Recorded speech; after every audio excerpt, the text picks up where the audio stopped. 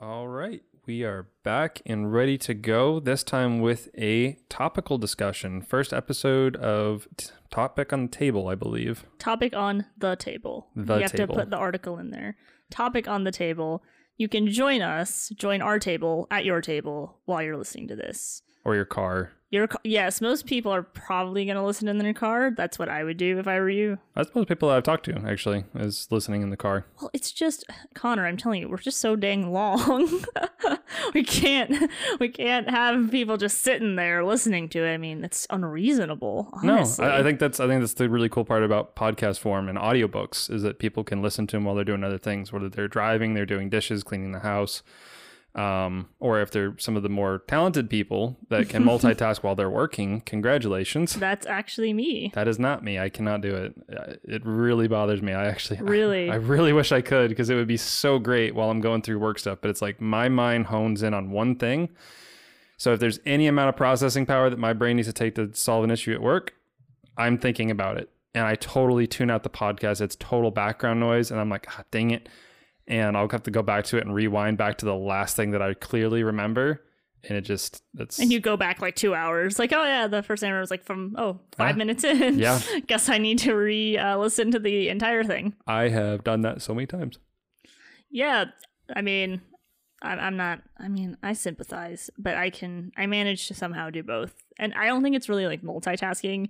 I will admit you kind of go back and forth like slowly between things. Mm-hmm. But I will say, like, the better you know the topic that the podcast is going through, the better you can kind of jump in the middle. Like if you That's fair. have 30 seconds where you're focused on another project, you can kind of jump in and figure out a little bit of what's going on. Will you get like perfect understanding of the podcast? Probably not, but I feel like for you and I think, listen to us in the car. Our soothing voices.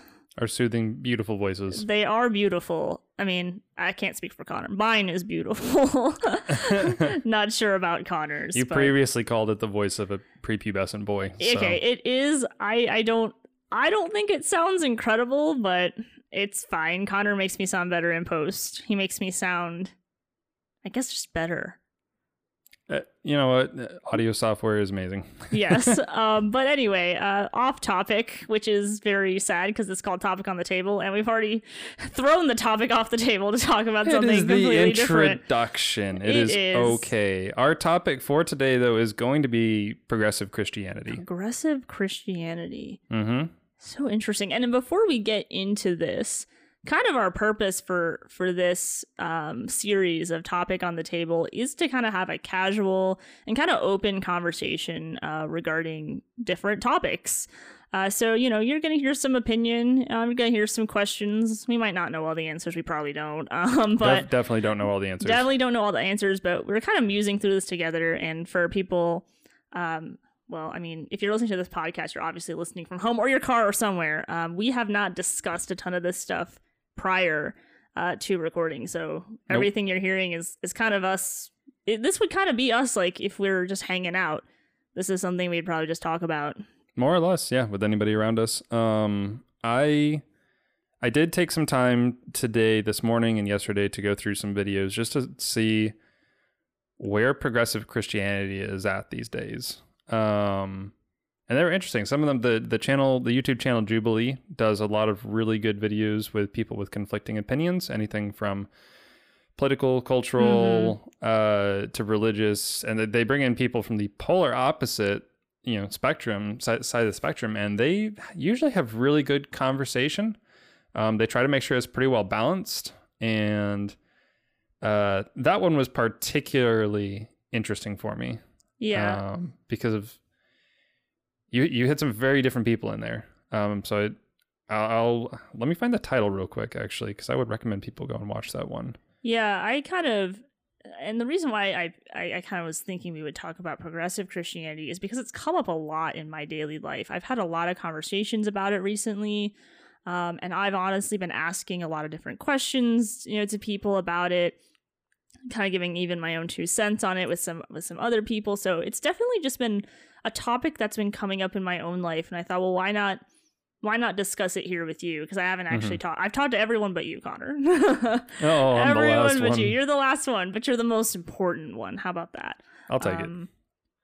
So I even have been listening to some different podcasts, and I've listened to different stuff over the years, but recently I think it was this week I was listening to a podcast on it that was pretty good. And I think the important thing with progressive Christianity, at least, is that I want to approach it as like gracefully as I can. So both Connor and I would not describe us as progressive Christians really in any sense. Like if you've been listening to podcasts long enough, you probably can see that it's pointing a bit more towards traditional Christianity or more evangelical Christianity. So let's go ahead and just talk about progressive Christianity. What does it look like? Like it almost takes all these different forms, right? It does. But it doesn't at the same time because they leave things very open-ended. And that video, by the way, was liberal Christians and conservative Christians off the channel Jubilee. It's about 20 minutes long. Highly recommend it. And the part that I mean by them leaving it open is that in order to embrace some of these philosophies or these ideals, they have to dispense with portions of Scripture. Well, because we'll think about it. So we have the term progressive Christianity, right? Progressive, like I know everyone thinks about progressive as in a political progressive, but take the word progressive on itself. Progressive is moving forward, a certain level of adapting and changing. So when we think about progressive Christians, they're kind of almost leaving the root and going in a different direction. And the question is, what is that direction, which I think you and I will get into a little bit more, but continue on, Connor. Yeah. So, and I found with the videos that I was watching that this was a pretty common thread where I would say that I'm trying to think of the topic or the idea that progressive Christianity kind of formed around, and it seems to be around the acceptance, and that's kind of a loaded term, of the LGBTQ plus community. Like, what do you mean by that? Like in regards to it accepting? Can't be a sin. Or is it a sin? Like what does acceptance mean in their terms? Yeah, and then that's kind of what I meant by a loaded term, because it really depends on where you go, what you mean exactly by acceptance. In this case, for the progressive Christian, acceptance means accepting of the lifestyle, and that essentially the Bible has it wrong, or it was just a cultural frame within time that is not relevant today, hence the progressive name to it. They've got some arguments for it, some stronger than others, but that does seem to be the beginning part where this kind of moved, and the progressive Christianity movement has enveloped other things into its cause. But it seems to be the first, at least that I can identify, is going to be anybody that wants to be in a relationship outside of heterosexual man and woman within marriage. I think that's a specific context to bring as far as biblical Christianity is concerned, is that it is between a man and a woman, and they have to be married. You could probably even say there's a level of progressive Christianity in regards to heterosexual couples who decide to live together, live together and not get married. And that would be kind of an interesting one as well. I don't care if they get married under the government, because I don't think the government is the arbiter of marriage. If they have a ceremony and it's done before their friends and family, I think that's, I mean, depending on the friends and family, I think that's binding enough. Not really caring so much about the government side of it, because they're the government. Fair enough. But yeah, you're hitting on a larger point when it comes. What I've noticed with progressive Christianity is, you talked about this LGBTQ. I don't really know how many letters they have at this point. I think there's like a plus sign at the end. Yeah, there's a plus sign, because it's sign.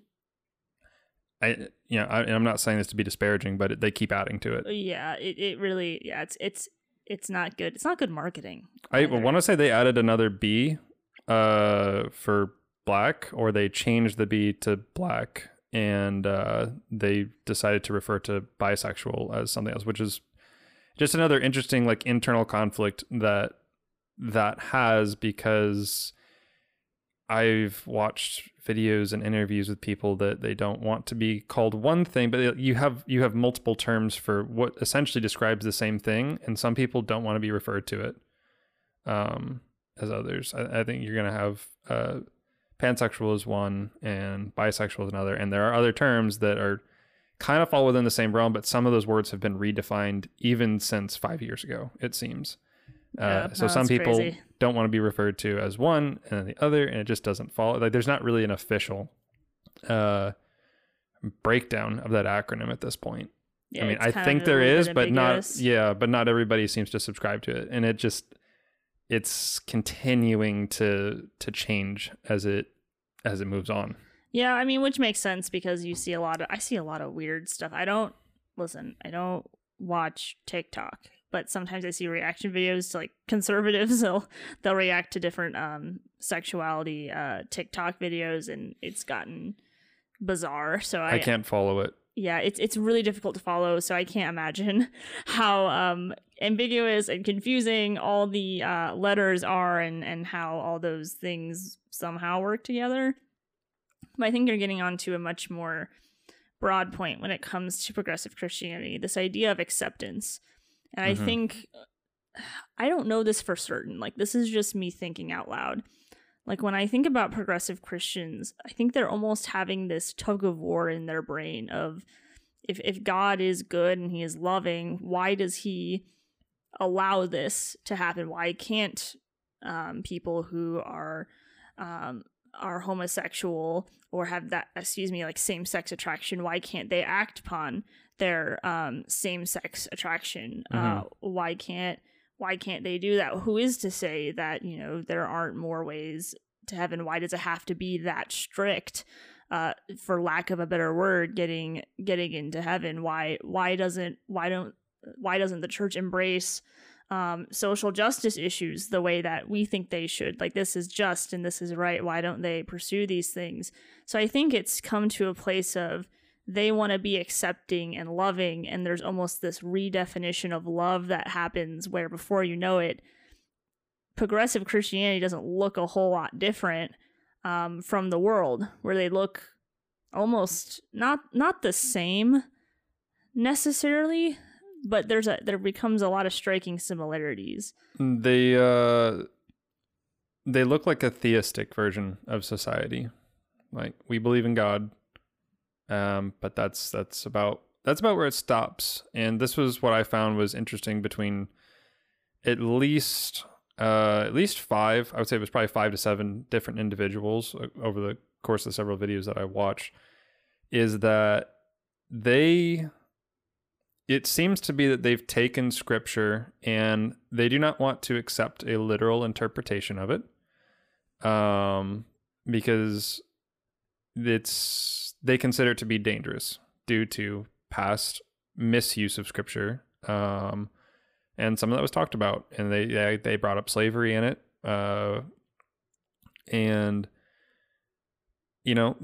taken out of context, there are parts of scripture that can be used for whatever purpose you might want, and that develops into a different conversation entirely, one that maybe we can have on here at some point. But the start of it is that they don't want to interpret the Bible literally, and they think that it was good for its time, but it's not necessarily relevant today, and they don't necessarily take all of it as God's word. Some of them specifically pointed out that this is God's word through people, and it's not necessarily relevant for people today. And can I ask a clarifying question? Mm-hmm. These people that are talking are mostly, do they have any sort of faith in God? Do they claim any sort of theistic religion? Yes. So you went from the first pastor, actually, that I listened to, by the end of it, after he had kind of gotten everything off his chest for where he was at, where he was feeling, it seemed like it was just, he was pastoring a church that just generally believed in a God, not necessarily God of the Bible, because they didn't take the Bible as the framework, like the God-given framework for how to conduct yourself throughout life in accordance with his word. Is they more or less they made the Bible fit into their worldview. They're not defining their worldview through scripture. So that is where they start picking and choosing on which scripture they take.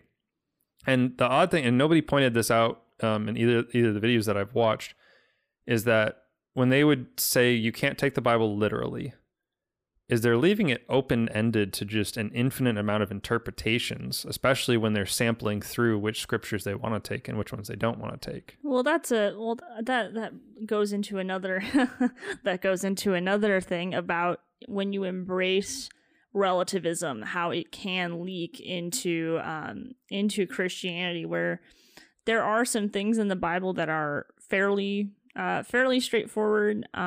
You and I are not really Bible scholars, so we can't really speak as much to its accuracy. We do know that it is accurate, and from the things that I've learned about it, it's miraculous how the book even came together. And in scripture, if you take the time to read it, you'll find that it is incredibly complex. And the thing that I will give, I don't know if progressive Christians believe this or not, but I feel like this is something that they would when they talk about gray area.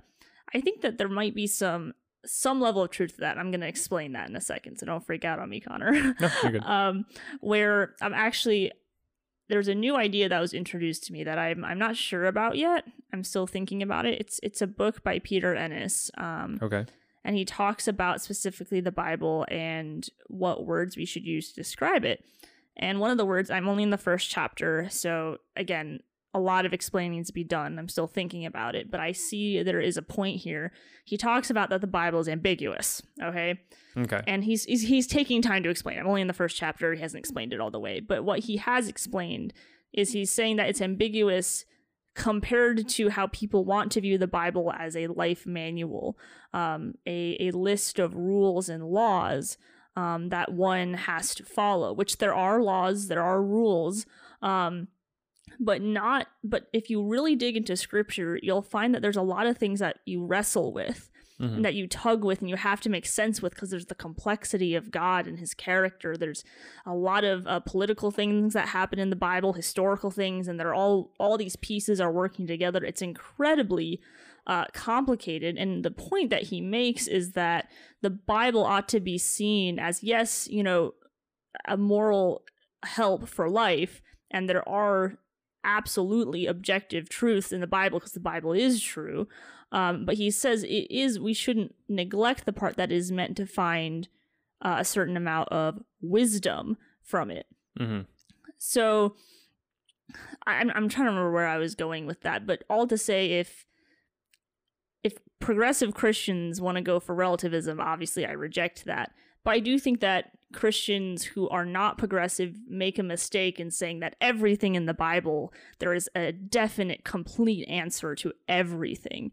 And I would more point towards the fact that I think that Ennis has a point in saying that it is incredibly wisdom based, and it's meant for us to seek out and to find.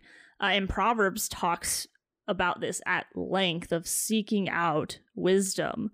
I've been going through Proverbs lately, so the things that I go through in my life, they do eventually come onto the podcast, because those are the things that I think about the most.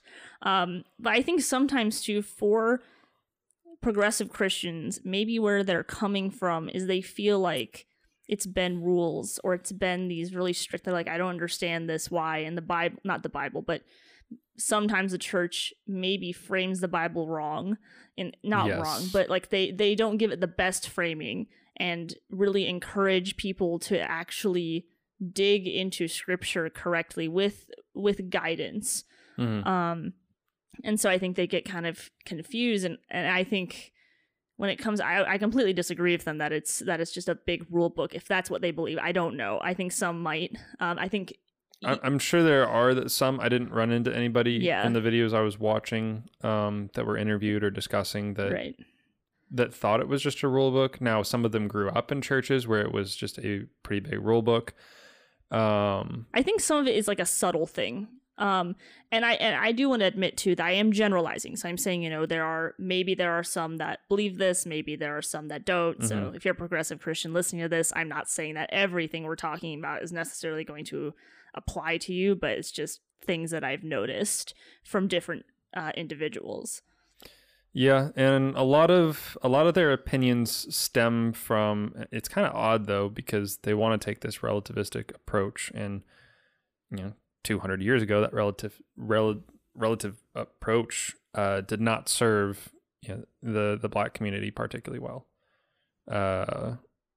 Just if the Christians of that time, and this is kind of odd because they use that as an example where they're like, look, Christians have gotten the Bible wrong, before. So how do we know that we're right about this now? Was a pretty common opinion, it seemed, across all of them. And unfortunately, there wasn't ever a particularly good answer, essentially. To the talking specifically about slavery. Specifically about slavery and some other things that you could get into regarding scripture, where specifically scripture is taken out of context. But for all we know, the people of that time, I mean, there was definitely nefarious people that did it on purpose, but then there's others who just fully believed it, went along with it.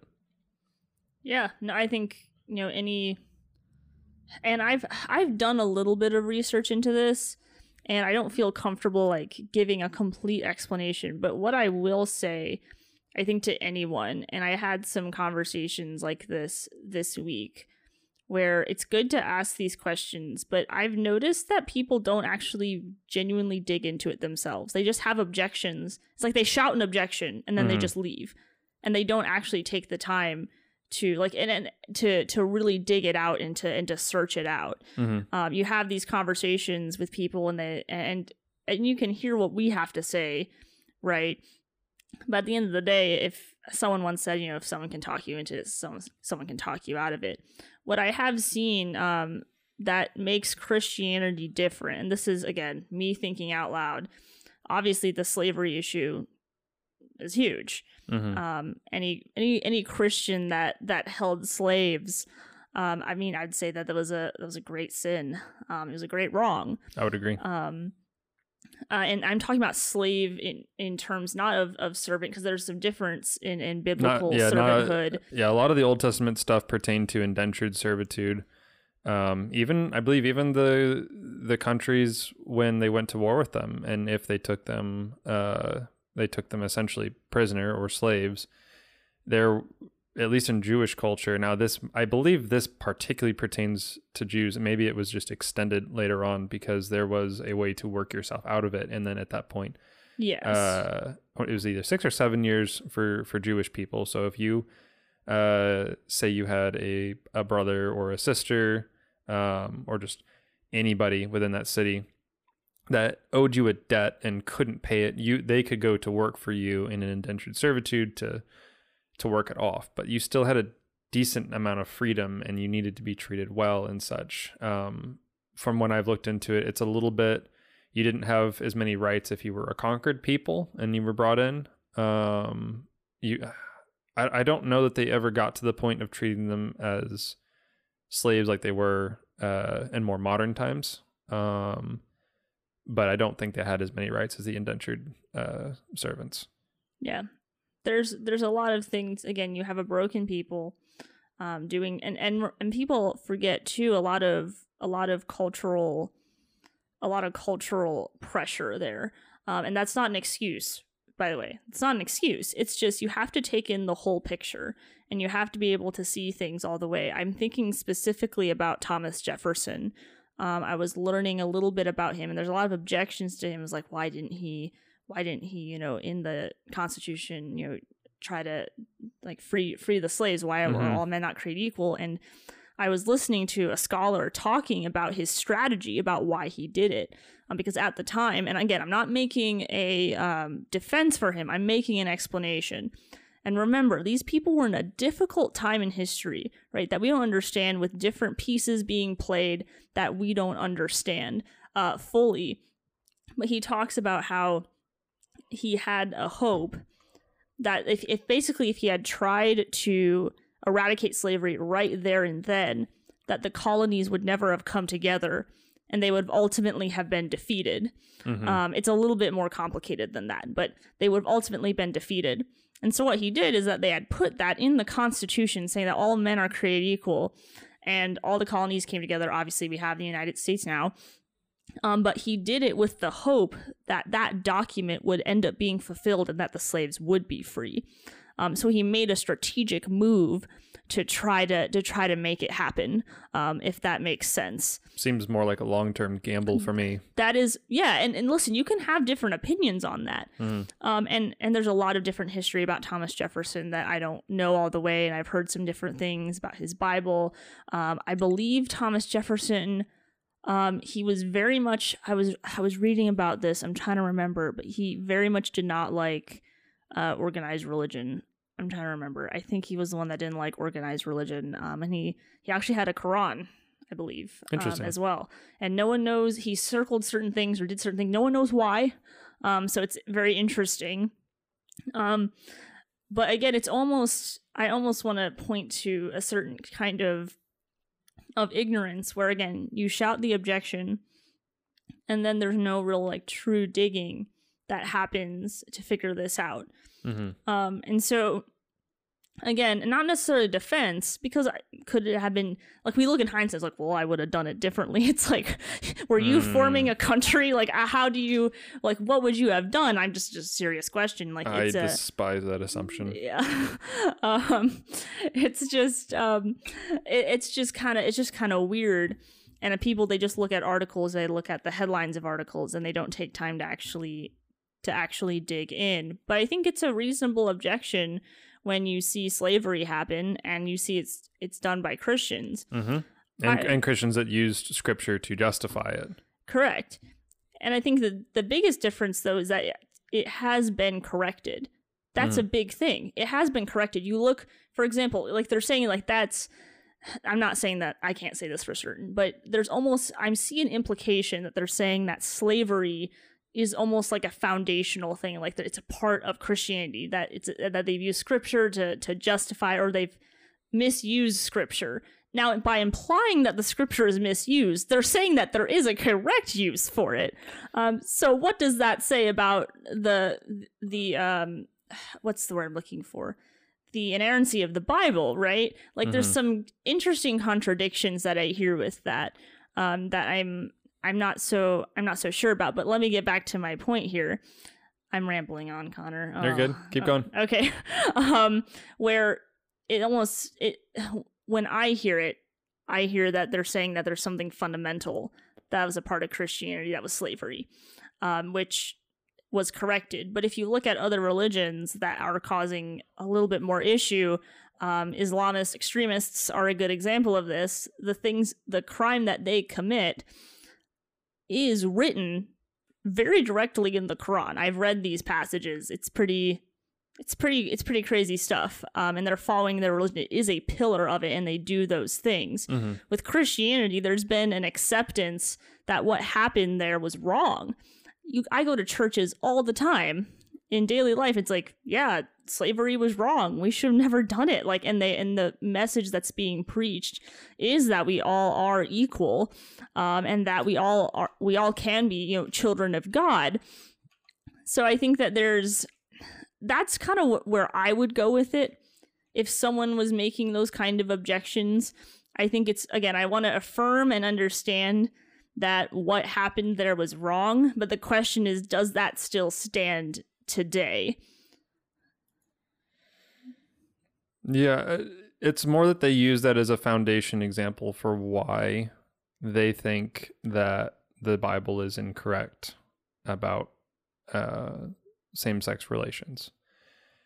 And like you pointed out, in order to say that the Bible was wrong about that means that that people were misusing it, is to say that there was a correct way and that wasn't it.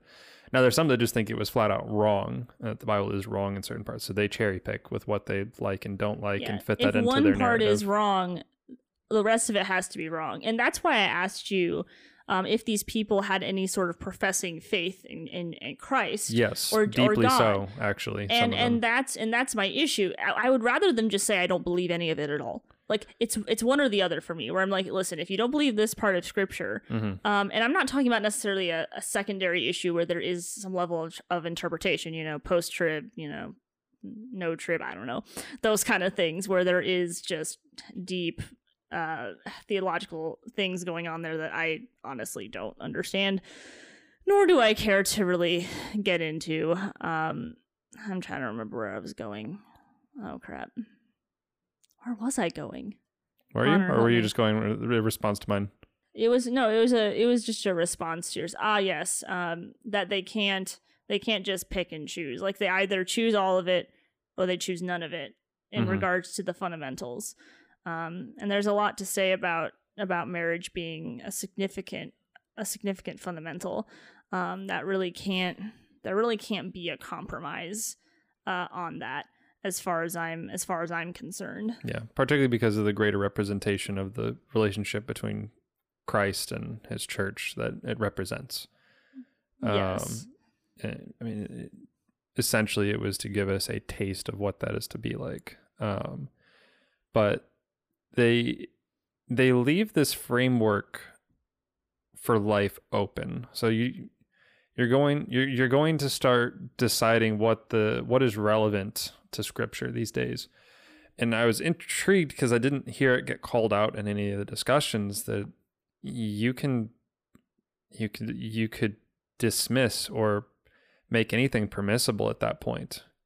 If you don't have a solid framework that's given to you that tells you how to do things and you are just adding and taking away as you go, then what you might see as a really good thing right now may not be in 15 years because now you've included other things down the road that we'll say even right now you would maybe gawk at.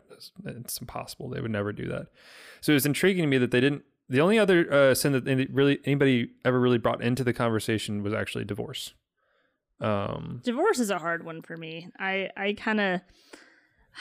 really struggle. I really struggle with that one. I struggle with that one quite a bit. Yeah, I struggle with that one. I don't think divorce is good.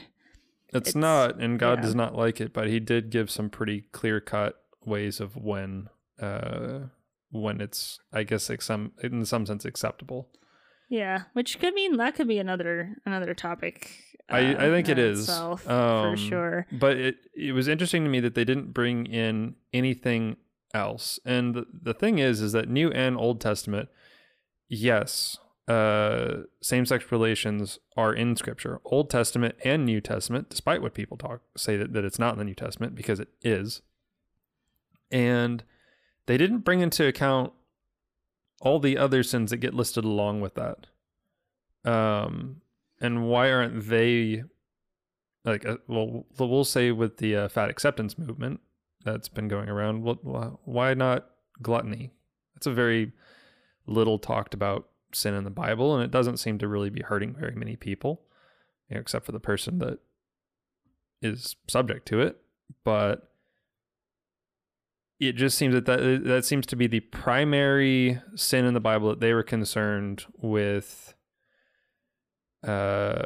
making acceptable. And the way they go about it, though, and I think this is there is a part of progressive Christianity that I think they do have right, and that is their empathy and their sympathy and their care for the people that are downtrodden. This is where I guess it's more liberal versus conservative Christians at this point. This is where I think that they actually excel beyond the conservative Christians. Not that conservative Christians don't do things, but the empathy and the way they do them is not good, and is lacking entirely. And that's where a lot of these people came into it because the church just dispensed with them entirely, which I think is an egregious mistake on the part of the church. Because you know what? The church still lets the divorced people in. They still let the obese people in. They still let the liars, the slanderers, the cheaters, and everybody else that's listed in Scripture, along with the homosexuals, that Scripture says will not enter the kingdom of God. And it's amazing to me that the conservative Christian churches, conservative churches in the past have just completely ignored the rest of those because they seem more minor. And I say this understanding that the Bible does make a particular point to point out that all other sins are committed outside of the man's body, but the sexual one is committed within. And that's maybe why church has put it up on a pedestal so much. The virginity portion before, and then even like the 90s scare, I kissed dating goodbye. Like the idea that oh, we'll never forget dating, that, will we? No, never going to forget it. But just some of these things that church has really, like, they have put up this sexual sin on a pedestal, I think because of those scriptures. At least that's the way it seems to me. And in doing so, they've just lost sight of all the other ones that are wrapped up in the exact same scriptures along with it. The amount of pastors I've seen that it's like, it's really obvious to tell that you struggle with gluttony. It's really obvious because it shows on the outside. It's a little bit harder to tell with lust because that's an internal thing. In this case, I like using gluttony in this example when it comes to it because it's apparent from the outside. And so somebody that at least is accepting of the homosexual lifestyle, it's pretty apparent from the outside. Now, if they're struggling with it, that's a different story. They made that can be more internal. And one of the people in those videos, actually on the Jubilee video, was Christian, did have same-sex attraction, and he chose a celibate lifestyle because to him, following God was more important than giving in to what he wanted. And that was interesting because it contrasted with a gentleman who was married to a man who also professed to love and follow Christ. So they had a very interesting dialogue. So I would recommend people go watch that one just to kind of see the two talk in a nice civil discussion. But kind of back to beating on the church about this, you didn't cast out very many other people, and I think this is something that the church has gotten wrong, is how to approach this. And tossing people out of the church or not letting them volunteer or serve is an awful mistake that they did make. And I'm not the arbiter of truth on this subject, but to me, it seems that the better way is to be able to show them the love of Christ. You know, you should be able to volunteer. Now, I think the distinction for me comes into whether you are struggling with it or whether you're living the lifestyle. And the thing is that you're not the only one in the boat here. If same-sex attraction is something that lifestyle is what you're living out, because anybody else that is having sex before marriage, that is having sex outside of marriage, or anything outside of a man and woman married before God, I'm going to put them in the same camp, and that they shouldn't be leading in the church is probably where I would draw the line. But I am not about to kick them out of the church or tell them that they can't serve and they can't volunteer or that they can't interact with people. Because if you're going to do that, then you need to kick everybody else out.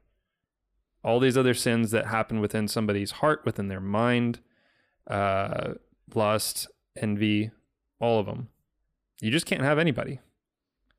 Yeah, there's you've brought up some interesting points. It kind of starting. Well, let me start with what you just said. I think there is some distinctions that need to be made, right? And I think that's what you're trying to do there at the end is when it comes to homosexuality, I've become more careful now in talking about same-sex attraction supposed to somebody who is habitually living this out as something that they're comfortable with and that they're okay with. I think that anyone who is, again, if we're having an issue where someone is, stealing, let's say we have a church member that's stealing from their company, or yet they're stealing from the church. Mm-hmm. They're stealing, okay? They're doing some kind of stealing, all right? I don't think if they're habitually living in it and there is no repentance for it, then they should not be an active member of that church. That is my opinion, right?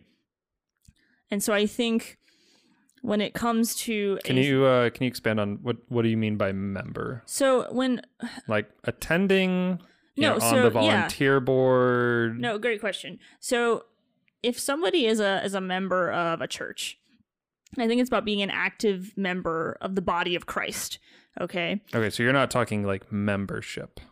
I think it's a little bit of both for me. I think that I know you and I kind of disagree a little bit on church membership. Mm-hmm. I tend to be a fan of it because I think a lot of people tend to church hop, and that is very annoying to me, where you need to show some commitment to a local body that you can pour into day to day. I think there's some importance to that, but let's go ahead and just make it broader for the sake of today. And just say it has to do with you're serving in the nursery, right? You're with children, you're greeting, you're doing service projects, you're doing church events, you're serving on committees in the church, things of those sort. The people that are actively engaging in these sins with no repentance, it's possible that they should not be able to engage in those kind of activities. I think that, again, if someone came, I would want someone who is even actively living in a lifestyle of homosexuality. I'd love for them to come to my church. I want them to attend. I want them to attend our church events. I want us to see what we're up to. I want them to see us serving. I want them to do all these things. Mm-hmm. But to put them in a position of volunteering and having influence over, say, children or representing the church body when they're actively living in a sin that the Bible has specifically talked about. Like, again, take a guy who's actively stealing, right? And everyone knows that this guy is actively stealing, doesn't give a flying flip. And you're like, yo, what the heck? Like, why is this guy serving here? Like, this guy is a jerk. Like, I mean, that's not the nicest way of putting it, but that's what people probably think is like, this guy's okay with it. And like, he's totally brazen about it. Mm-hmm. And he's fine. It's like, why are you letting this person serve? Why are you letting him, take the tithe basket around? Why are you letting him do these things? That'd be a pretty reasonable question to ask, right? Yeah. And so I think I'm drawing the line between a certain level of attendance and coming to church, because you're right. Like, if you get rid of everyone because of their sin, there's going to be no one in the church, right? Mm-hmm. My biggest line here is drawing between attendance and quote unquote church membership or church body activity versus, and also repentance and constant daily repentance, right? That's a big part because we all sin, right? We all have sin in our lives. We must be daily repenting. But I'm talking about people who do not embrace Christ. Mm-hmm. And have chosen to actively live that lifestyle and try to fit Jesus into their lifestyle to make it okay. That I don't think is a good idea to allow somebody. Honestly, it would be unloving to me. It would be very unloving to them, because if we believe that this is something that's separating them from God, yes, and we're allowing them to be deceived into thinking that they are being close to God, that's even more unloving and far more hateful. And you can even make an even greater statement that when we don't share the gospel when given the opportunity, myself included here, right? Mm-hmm. That we are being hateful if we truly believe that these sins separate us from a holy and perfect God, right? So I think you're making some of those distinctions. I'm making some further distinctions. Do I think the church has been the best about these issues? I don't think they've been necessarily the best. I don't even know that I would call them good, to be honest. Obviously, we're talking about churches as a whole. Yeah, I think this is an area where you and I might have some subtle disagreement and like some subtle differences as well. Mm-hmm. Where if you have... I think what happened to the church became reactionary. This is just my opinion, by the way. I think they became reactionary. That when culture comes after you with one idea, what do? You defend and you immediately react. And that's the one idea that they're reacting to, right? They're not reacting as much to the gluttony. They're not reacting to the stealing or whatever else, right? They're reacting to that one. And so they became reactionary. And as a result, became extremely defensive, which is a natural reaction. Like, I can understand why they did what they did. Mm-hmm. But I think that there were some unintended consequences of, as you said, this appearance of they're putting it up on a pedestal. I don't know if that was necessarily what all churches intended to do, but it definitely did happen because culture kind of made it somewhat of an issue. So I'm not saying, again, I'm not trying to necessarily defend the church. Mm-hmm. I think the church has made mistakes with this. I think that I hesitate to make broad statements because I do think it is an individual church by church thing. And what happens is when people have one issue with one church, they make it into all churches are like this, which right. That is also, generalization can be good, but in this case, it can be dangerous. Now, if they're going to generalize and say, oh, the Bible doesn't believe that practicing homosexuality is good, then yes, that is a correct generalization. Mm-hmm. But if you're talking about just the mistreatment of people who are coming to the church as actively living homosexual and knowing, like, say they know that that's their lifestyle, like, oh, sorry, you can't even attend here. You can't even attend to hear a sermon. Like that, yeah, that's wrong. Because we want them to hear the gospel. We want anyone who's living in sin, whether it's homosexuality or even as pervasive, couples that are sleeping together and living together. We want them to hear the gospel, and we want them to hear these things and repent. Mm-hmm. We're all there for daily repentance and a reminder that we're sinners and that we're all in need of a savior. So I don't know if that makes a ton of sense, but I'm pushing back a little bit on the generalization. I understand why you did. I totally understand it. I get it.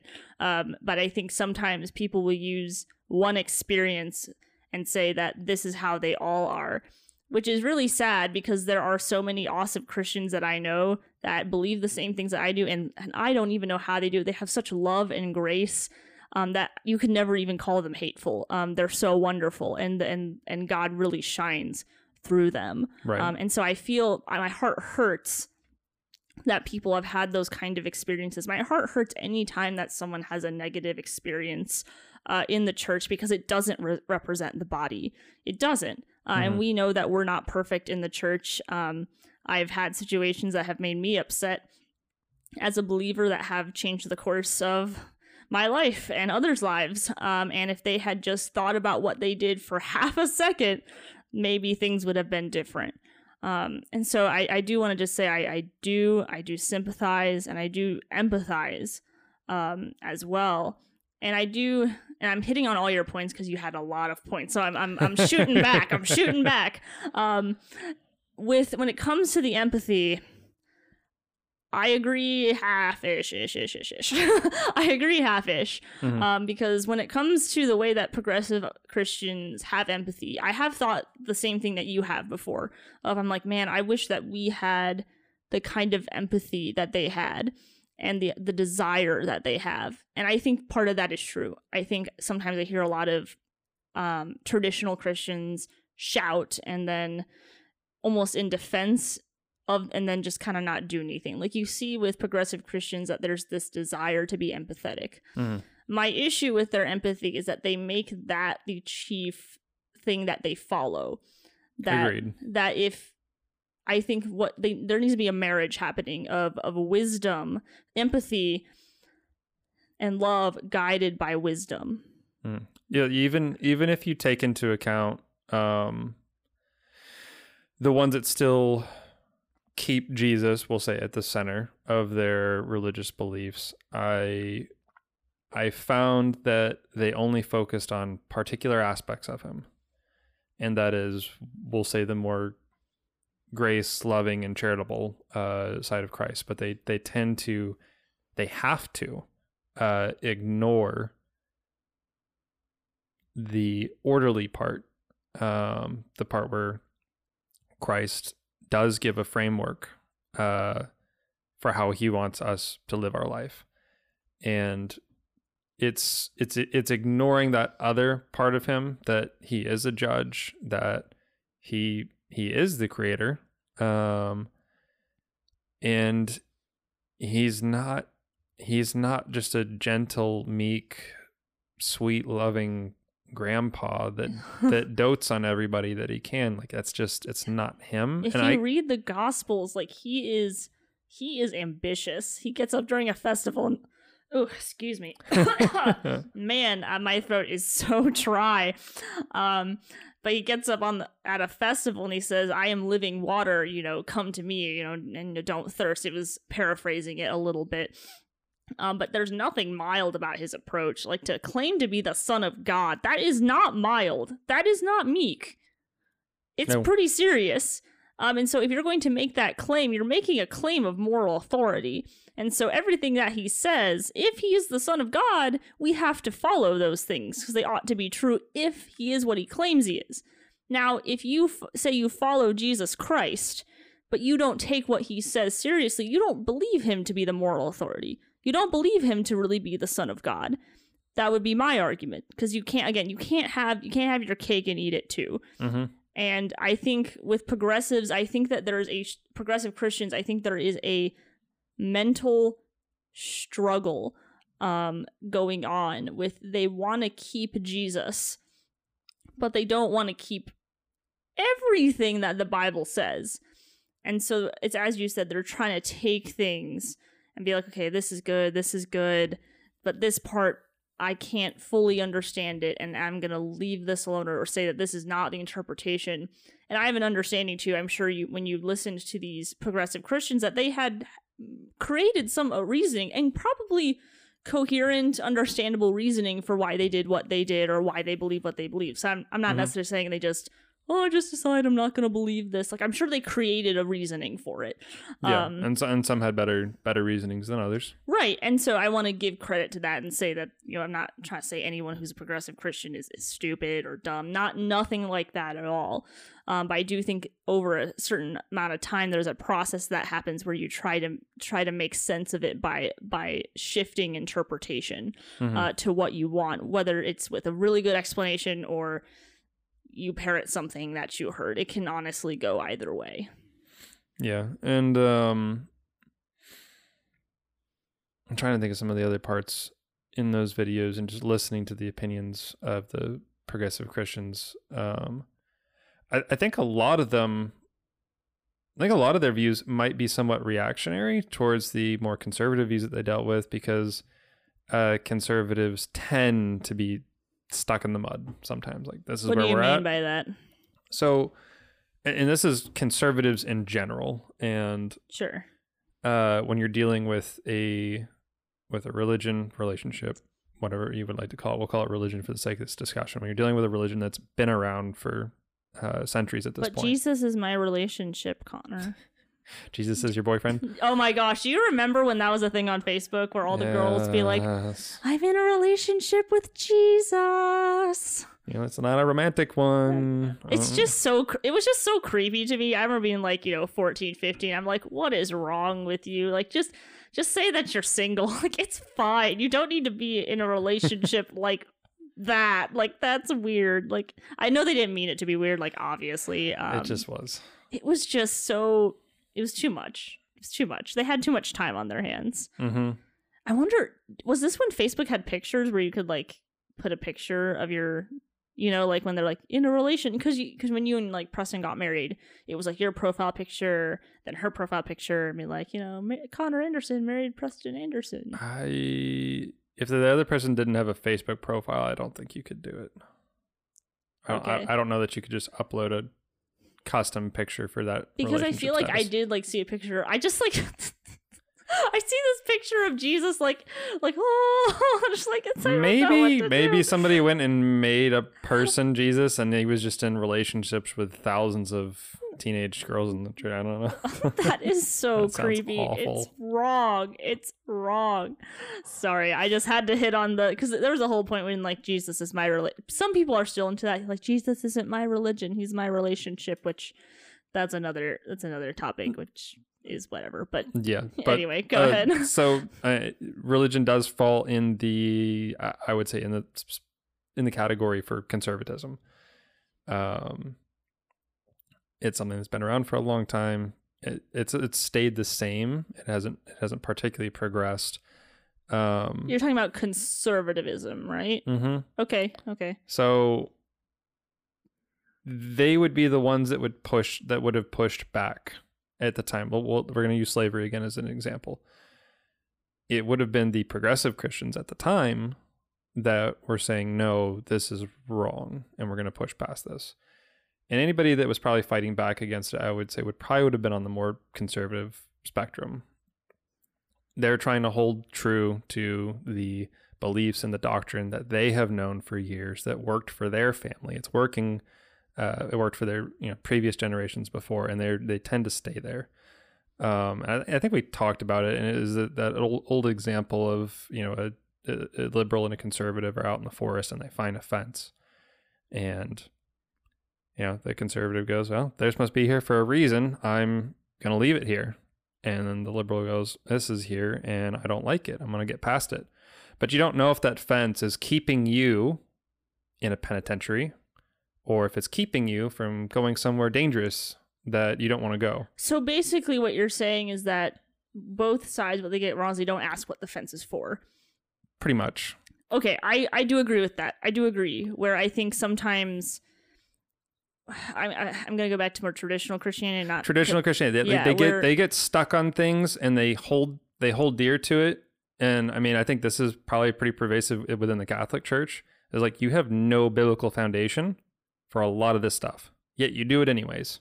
But I think for more traditional Christianity, I believe that there is a foundation. But my point in saying is that I don't even think the foundation is there, but they don't know what the foundation is. Yes. Like if the foundation is the tree, they're like, well, the tree is here. We're just going to keep it there. Mm-hmm. Instead of like say the tree again is something that's always just been there. And the traditional Christian's like, well, the tree's just going to be here, and the more progressive Christian says, oh, let's chop it down, and then the traditional Christian just gets all upset, like, why are you chopping down the tree? It's supposed to be here. And they just kind of go around, but they can't explain why the tree is there. Right. So the progressive's like, why can't we cut it down then? And so and you know what? Maybe the tree was there for a good reason. Maybe it was there for a bad reason, and it should be cut down. And that's kind of, I think, the fundamental, although albeit really watered down version of where the two sides come. Yeah, and I want to make something very clear though that I don't agree with, that there are things that cannot be cut down in Christianity. Like there is no compromise. Yes. The things that I think would be willing to be reconsidered is how in our own sin we have, I'd say, been unloving towards people, mm-hmm. not necessarily in accepting their lifestyle, but in how we choose to treat them with whatever lifestyle they have. I think that's probably a really good distinction to make between the conservative and the progressive Christians in this case, where the conservative Christians have largely failed in the past. And I'm going to stick to largely because you have so many disaffected people at this point. And even in the videos, you had people that went to multiple churches. So it wasn't just one church, and it wasn't just two churches. It was 3, 4, 5 churches. The ones in their city, just put them out. And you're dealing with a lack of love and an enforcement of, we'll say, the law that God has laid out. Like, this is the framework. You need to live your life like this. And they stick to that framework and that law because it's the conservative thing to do, but they totally neglect the loving part. And then you go to the other side and you get the progressives who are pushing past any of those fences, laws, and they're just all about, the love aspect of Christianity, but then they just kind of move everything else out. And I think that's dangerous because you can include a lot of things in that. Right now, it's LGBTQI. Later, it could be pedophilia. It's that open door, and it exists within Christianity. And then the conservatives are going to have the conservative Christians are going to have an issue where it's like, look, if you don't move past what you guys have been doing, and you keep disaffecting people, you are just continually presenting a ruined image of Christ to people that need him. Like you said, you have to really hate people if you think that what you have is the keys or the manual per se to eternal life that is given to us by God. You have to really hate people to be like, yeah, this is it, and you're just not fitting in it, so get out. It's not any way that Christ ever spread a message before, because he did go hang out and be with the people that were they're disaffected. And when it came to the religious, we'll say the conservatives of that time, he hit them with quite a bit of truth, and they were the ones that got the most correction. So for me, fundamentally, when I look at the way Christ interacted with them, I guess that's what I mean when there's aspects of the progressive Christianity that I think need to be embraced, but they need to be embraced within a structure. They've done away with the framework and the structure and gone outside of it. But I think there is something about their attitude towards people that, especially in this particular area where, like we said, this seems to be the key identifier where progressive Christianity kind of had its offshoot, in how they handled that. And in this case, they just decided to fully accept it. Marriage between the same sexes and transgenderism and everything else that's come down the pipeline at this point. And like I said, not having that framework, so not believing everything that's in the Bible, and they've dispensed with the framework. And I think that's where it gets dangerous, as they start building their own framework as it's relevant to the time. And it's important to note that God's word it's not changing. Our understanding has definitely changed. We definitely have some of the crazy different privileges today in the modern world to understand about Scripture, as more things have been discovered or broken down or translated than what people used to have. But I still kind of have a inherent issue with the way that the church has operated when it comes towards sin, particularly this one. And a distinction I wanted to make, I kind of wanted to loop back to it, and it just reoccurred to me. There's no more loop backs. We already did one loop. Circle back. Like Jen Psaki. Yes, I'm circling back. I think kind of a distinction for me within the church, you said kind of membership with the church. I think for me, it's going to be more based on leadership. You want to serve at the soup kitchen with the church? Totally good with that. But I think, teaching and leading children, a little bit of a different scenario. You're a leader at that point. And another distinction I would like to make is that if somebody is not professing to be a Christian and they are living this lifestyle, I'm not necessarily going, I don't know that I'll necessarily issue, I will not issue a correction to them, because they are not making claim to believing in something that I believe that says one thing while they live another. But anybody that is within Christianity that's distorted it or cherry picked it or changed it for anything, not just homosexuality, to make it more accepting of how they are wanting to live their life, they are the ones that I call out. The ones that are brothers and sisters in Christ, or at least profess to be, and then do the opposite of what Christ says, then I'm going to have a huge issue with them in particular. So a question for you, would you, in a gospel situation, call someone towards repentance if they're living in a life of sin? Yes. So you would do that for someone, and we're using this example because we're using this example of someone who is living in a homosexual, actively living in a homosexual relationship. And claiming to be Christian or not? Not claiming to be Christian. Not necessarily. I don't think I would. Okay, that's interesting. So how would you reach them for the gospel then? Because the gospel calls for repentance, right? It does, and I wouldn't shy away from it, but I think it's I don't know, you would call it like the accountability, supposedly. Yeah, this is like 1000% a rabbit trail. But you said that, I wanted to catch that because I want to make that. That part doesn't make as much sense to me. Where if there's anyone that's living that's living in like anyone who's a non-believer, or we call them non-believers. If they're non-Christian, we know that they're not spending an eternity with God. They're not following Christ. So see, in that case, it would have to be an explanation where it's like, look, this is the way to salvation. This is the way for your sins to be paid for. But in order to get there, this lifestyle you're living, you can't. Like, it can't be a part of it.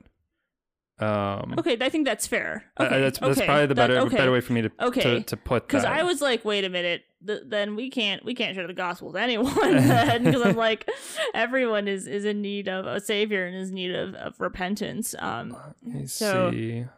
What are you looking up? I'm trying to find a particular scripture from Second Corinthians, and I'm kind of blanking on First or Second or Third Corinthians. You know, there's a third one, right? Yes, but not canon. Oh, wait, really? Maybe it's not Corinthians, but one of them does. Is it the Corinthians? One of them, there's other letters, because you get reference in the beginning. Man, I wish I could remember which one of this. It's going to be one of all the books that are numbered in the New Testament, which is like half of them. They all have a number.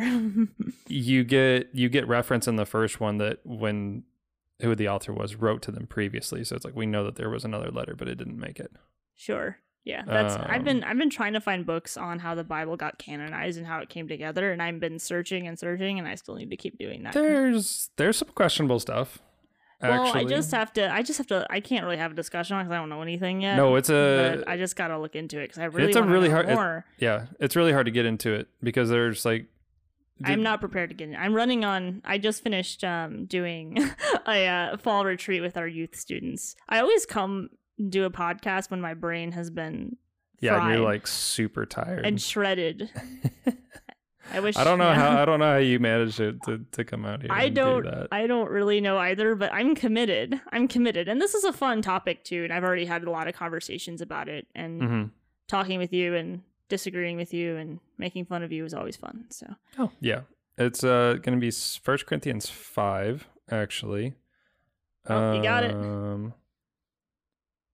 Verse 12 is the one I want to hit on big time, but I'll read the paragraph here starting with verse 9. I was going to ask you to. Oh yeah, I'm not reading it outside of context. I was going to say, are you going to take it out of context, Connor? Absolutely not. But yeah, 1 Corinthians 5, starting verse 9 says, I wrote to you, and this is ESV by the way, but I wrote to you in my letter not to associate with sexually immoral people. Not at all meaning the sexually immoral of this world, or the greedy and swindlers or idolaters, since then you would need to go out of the world. But now I am writing to you to not associate with anyone who bears the name of brother if he is guilty of sexual immorality or greed, or is an idolater, reviler, drunkard, or swindler, not to even eat with such a one.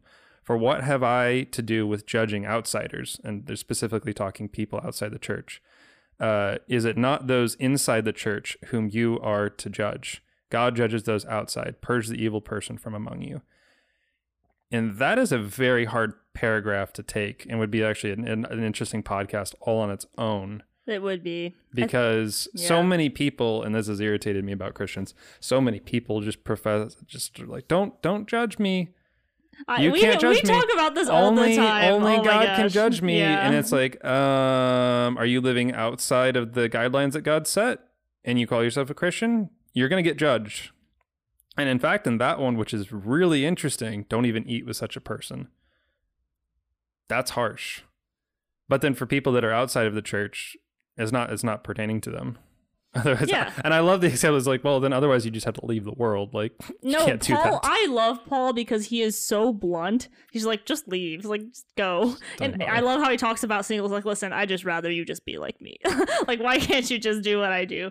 Love him, and I agree with that. And also, I think I was having a discussion with someone else about this too, of where sometimes the way that the English has been translating the Bible, that you have to look at which like Greek or Hebrew words for judge is. Like there's like different meanings for different ones, so you have to look into that too. With English, there's only like the little one, the judge, and we put that in the scripture, and so there is a little bit of there's so much more context, and English sucks as a language, and I like English. No, I don't like it at all. I love English. I think it's great. No, it just, You have to be being sarcastic. See, I have to say that because my dad's an English guy. So if I get on here and I'm like, I hate English, I'm gone. I'm done. There's no. Your dad there's loves no- language, and particularly the one that he likes is the one that he knows, which is English. Yes. Not necessarily English, because there's just so many things that don't make sense. No, he loves English. There's so many things that don't make sense with it. His brain just loves it. He eats it for breakfast. He just loves it. Yeah. No, I would pretty quickly, if somebody gave me the option, okay, you're going to forget everything you know about English and you're going to know a totally different language. Would you do it? Yes. Oh my gosh, no. I don't like it. No. I love English. Oh, it's such a lazy language. Well, I mean, people have made it lazy with all the abbreviations. No, it's lazy. What? No, Connor. Yes, what do you mean? What do you okay, mean? well, if everyone says, we'll take Hebrew real quick, and this is totally rabbit trailing, but we'll take Hebrew, and they've got at least seven different words for what we have one word for, which is love, right? Mm-hmm. And all of those words have a totally different definition for the context of the love you're talking about. Are you talking about an inanimate object? Are you talking about a pet, a friend, a family member? I think it might even differentiate between parents and siblings for God and the English language. And this happens in a lot of other words because we just have so few words in our dictionary, it seems, compared to other languages out there.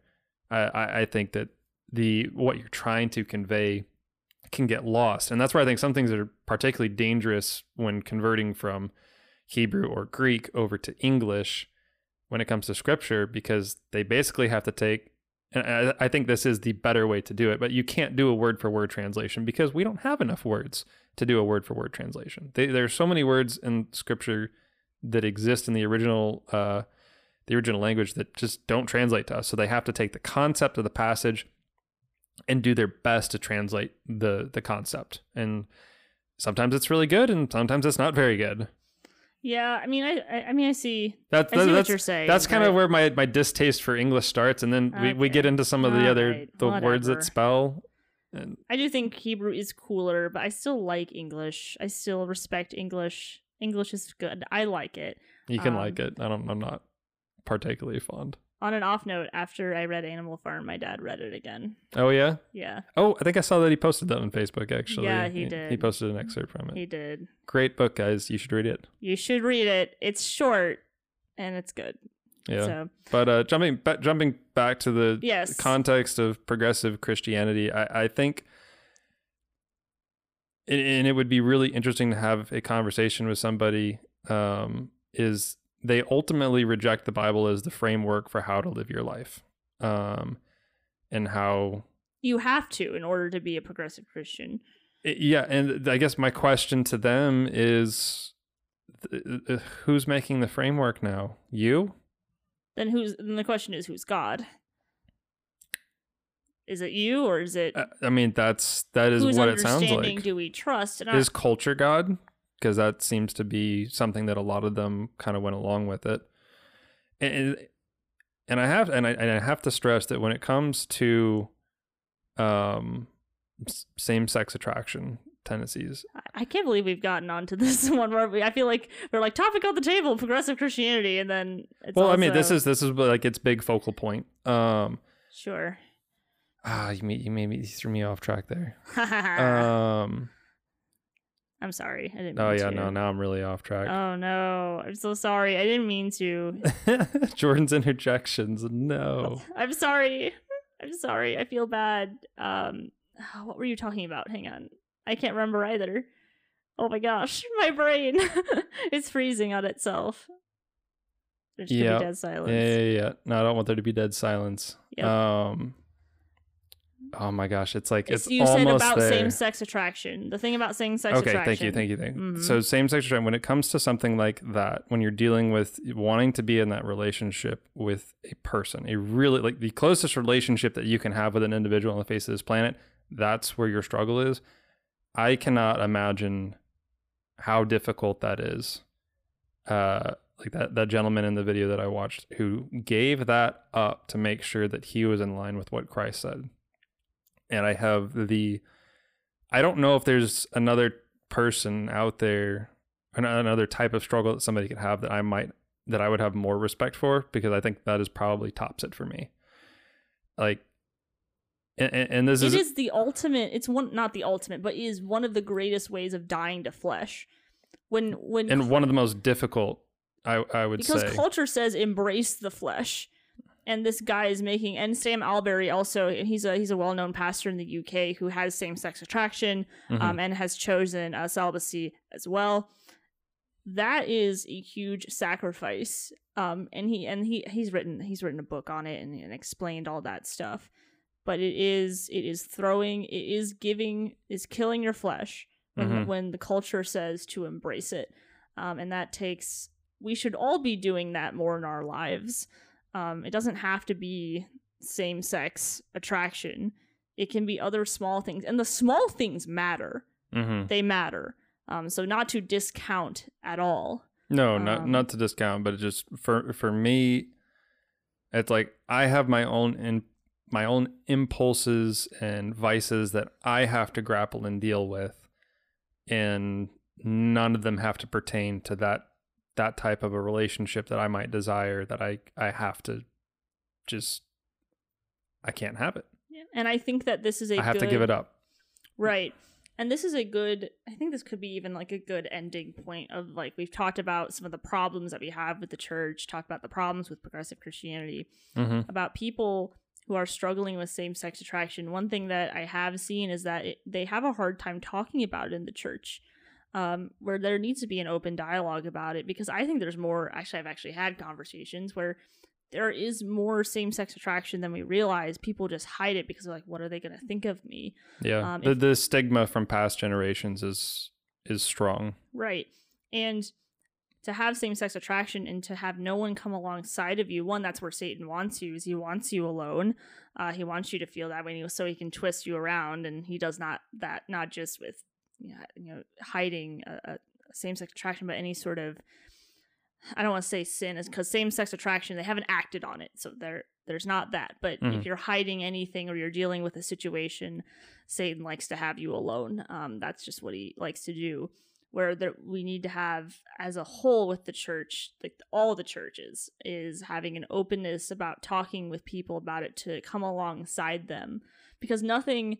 Which is not conversion therapy, by the way. No. Not in the slightest. I'll use an example that's not as good, but I hope you see my point in it. Okay. Where, like, I'm a single woman in the church, right? And I don't have the support of a partner. I just don't have anybody. Being single, I've had an issue in my church lately of being single and being completely ignored, where I sit alone all the time. There's no group. They have no group for me. They have group for married people, but they don't have groups for anyone who's single. They use singles for volunteers. Most churches do this. It's this feeling that you're alone.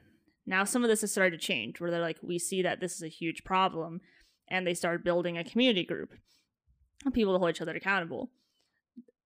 When it comes to being single, like, I actually this actually isn't too bad, because I have a community that supports me and I have accountability. And so, again, not a perfect example. I'm not trying to make an example about the sexuality. I'm making an example about the community aspect. That having a community that comes alongside you will make it easier. It does not mean that there are not painful times, but having community is there. And when someone who is a professing believer, who has same-sex attraction, who has chosen to put that aside, to sacrifice that part of their flesh, to follow Jesus, we need to be giving them the support from the church. And we need them to feel open enough and feel like it's I hate using this word like this, but because it's been misused so many times, a safe place where they can actually do that and be able to talk about their struggles. Right. So, does that make sense? Yeah, and I definitely agree that it is... I think luckily we are seeing some churches progress past the old stigmas that they used to have, and learning better ways to communicate with those that have been disaffected, especially because this is a very hard personal thing to struggle with. And man, like, Jesus does love everybody, and he did die for everyone. And as Christians, we do want everyone who is willing to come to Christ. I mean, even I want the people that are even unwilling, but you know what? I'm not going to force it on them. I can't force it on them. Mm-hmm. It's a decision that they have to make. But, you know, whatever the stigma of is the church, hopefully as time progresses, people like you and me and others that we know can continue to change how they approach this particular subject, which has been the pinnacle of progressivism or progressive Christians. And I don't think that the framework that the progressive Christians are abiding their life by is helping anybody in the long run. Yeah, no, I don't think so either. And I think we're kind of on the same page in that regard. I mean, some things we're not, but I think we're on. That's the beauty of discussions. Oh, is it? I love it when that happens. It's always more fun. I always say it's more fun when you disagree. I love disagreeing with you because I don't feel like we're gonna kill each other. That's really nice. It's really nice. I enjoy that. It is really good, and I've definitely really enjoyed this conversation. I know I was a little bit hesitant about it beforehand because I just was like, I feel like I haven't touched on this topic. Yeah, I had to like coax him out, you know. I talked about for days. I was like, come on, we can do it. And again, a casual conversation, you know, nothing crazy, nothing insane. Yeah, and you know what, you left it totally open for me to decide, and I was like, I'm gonna look for a different topic, and I couldn't find it, so I was just like, well, yep, I told him he could do something else if he wanted. You know what, maybe this is God's way of saying, no, you need to just talk about this. Yeah. So I think it's important, you know, for anybody in our lives that are, you know, struggling openly or, you know, struggling internally with it. You know, there are people that will come alongside you, and we're not going to throw you in a conversion camp or just scream and tell you you're going to hell. Westboro Baptist Church. Screw you guys. Oh, Connor. Nah. That's true. They're not a good church. No, I showed you their website hyperlink. Yeah, no, I remember. I can't repeat it on here. Yeah, like that's how bad it is, and that is somebody who. Yeah. Oh gosh. Luckily, it's a family and their neighbor. The last time I looked into that, and hopefully their church is in shambles. It doesn't even deserve to be called a church. Say, it doesn't even deserve to be called a church. It's a cult at that point. Yeah, no, for sure. But I think I don't know. I feel like that wraps. I mean, I honestly think we could probably do another episode at some point with like a little bit more. Probably could. It would. But this is a good initial. I don't know. This is a good initial conversation for me. I agree. I've enjoyed it. And next week, looking like probably another episode of News Corner. We got a lot to cover. We got a lot to cover, but honestly, we're probably going to get stuck on just two topics. Which is a lot to cover. We will be looking at maybe the outcome of the Kyle Rittenhouse trial from the Kenosha shootings, and also the FBI raids on Project Veritas and leaking private communications to the New York Times. Oh, that's going to be fun. I'm ready. It's going to be interesting. We got a lot to cover, so we got to break that down for the week. This is a good break, though. This is a good break. Yeah. No, good conversation. Jordan, thank you for coming back again. Well, you know, you don't have anyone else, so that's it. This is what it is. But seriously, good conversation. We'll be doing more of these types of discussions. If you have something you want us to talk about, let us know, and we'll see if we can talk about it. But if it's something like completely obscure that we know nothing about, we probably won't. Is that a flood of things along the lines of flat earth theory come to mind? Oh my gosh, we are not discussing flat earth theory. I refuse. That's just gonna be you talking. Like, I refuse to speak words at that point. It's round. All right. Okay, great. Glad we did that. But seriously, if you have any topics, let us know. We'll look into it. Yeah, check back in next Tuesday for the next episode. We'll be going on episode 9, actually. What? Should we have like a special, should we wear party hats for our 10th episode? They can't see it, but we can. All right, I'll put a. No, let me think about that. I don't know if I'm gonna do it. No, I'm gonna bring party hats. It's on now. It's on. We're gonna have party hats. Gosh, no.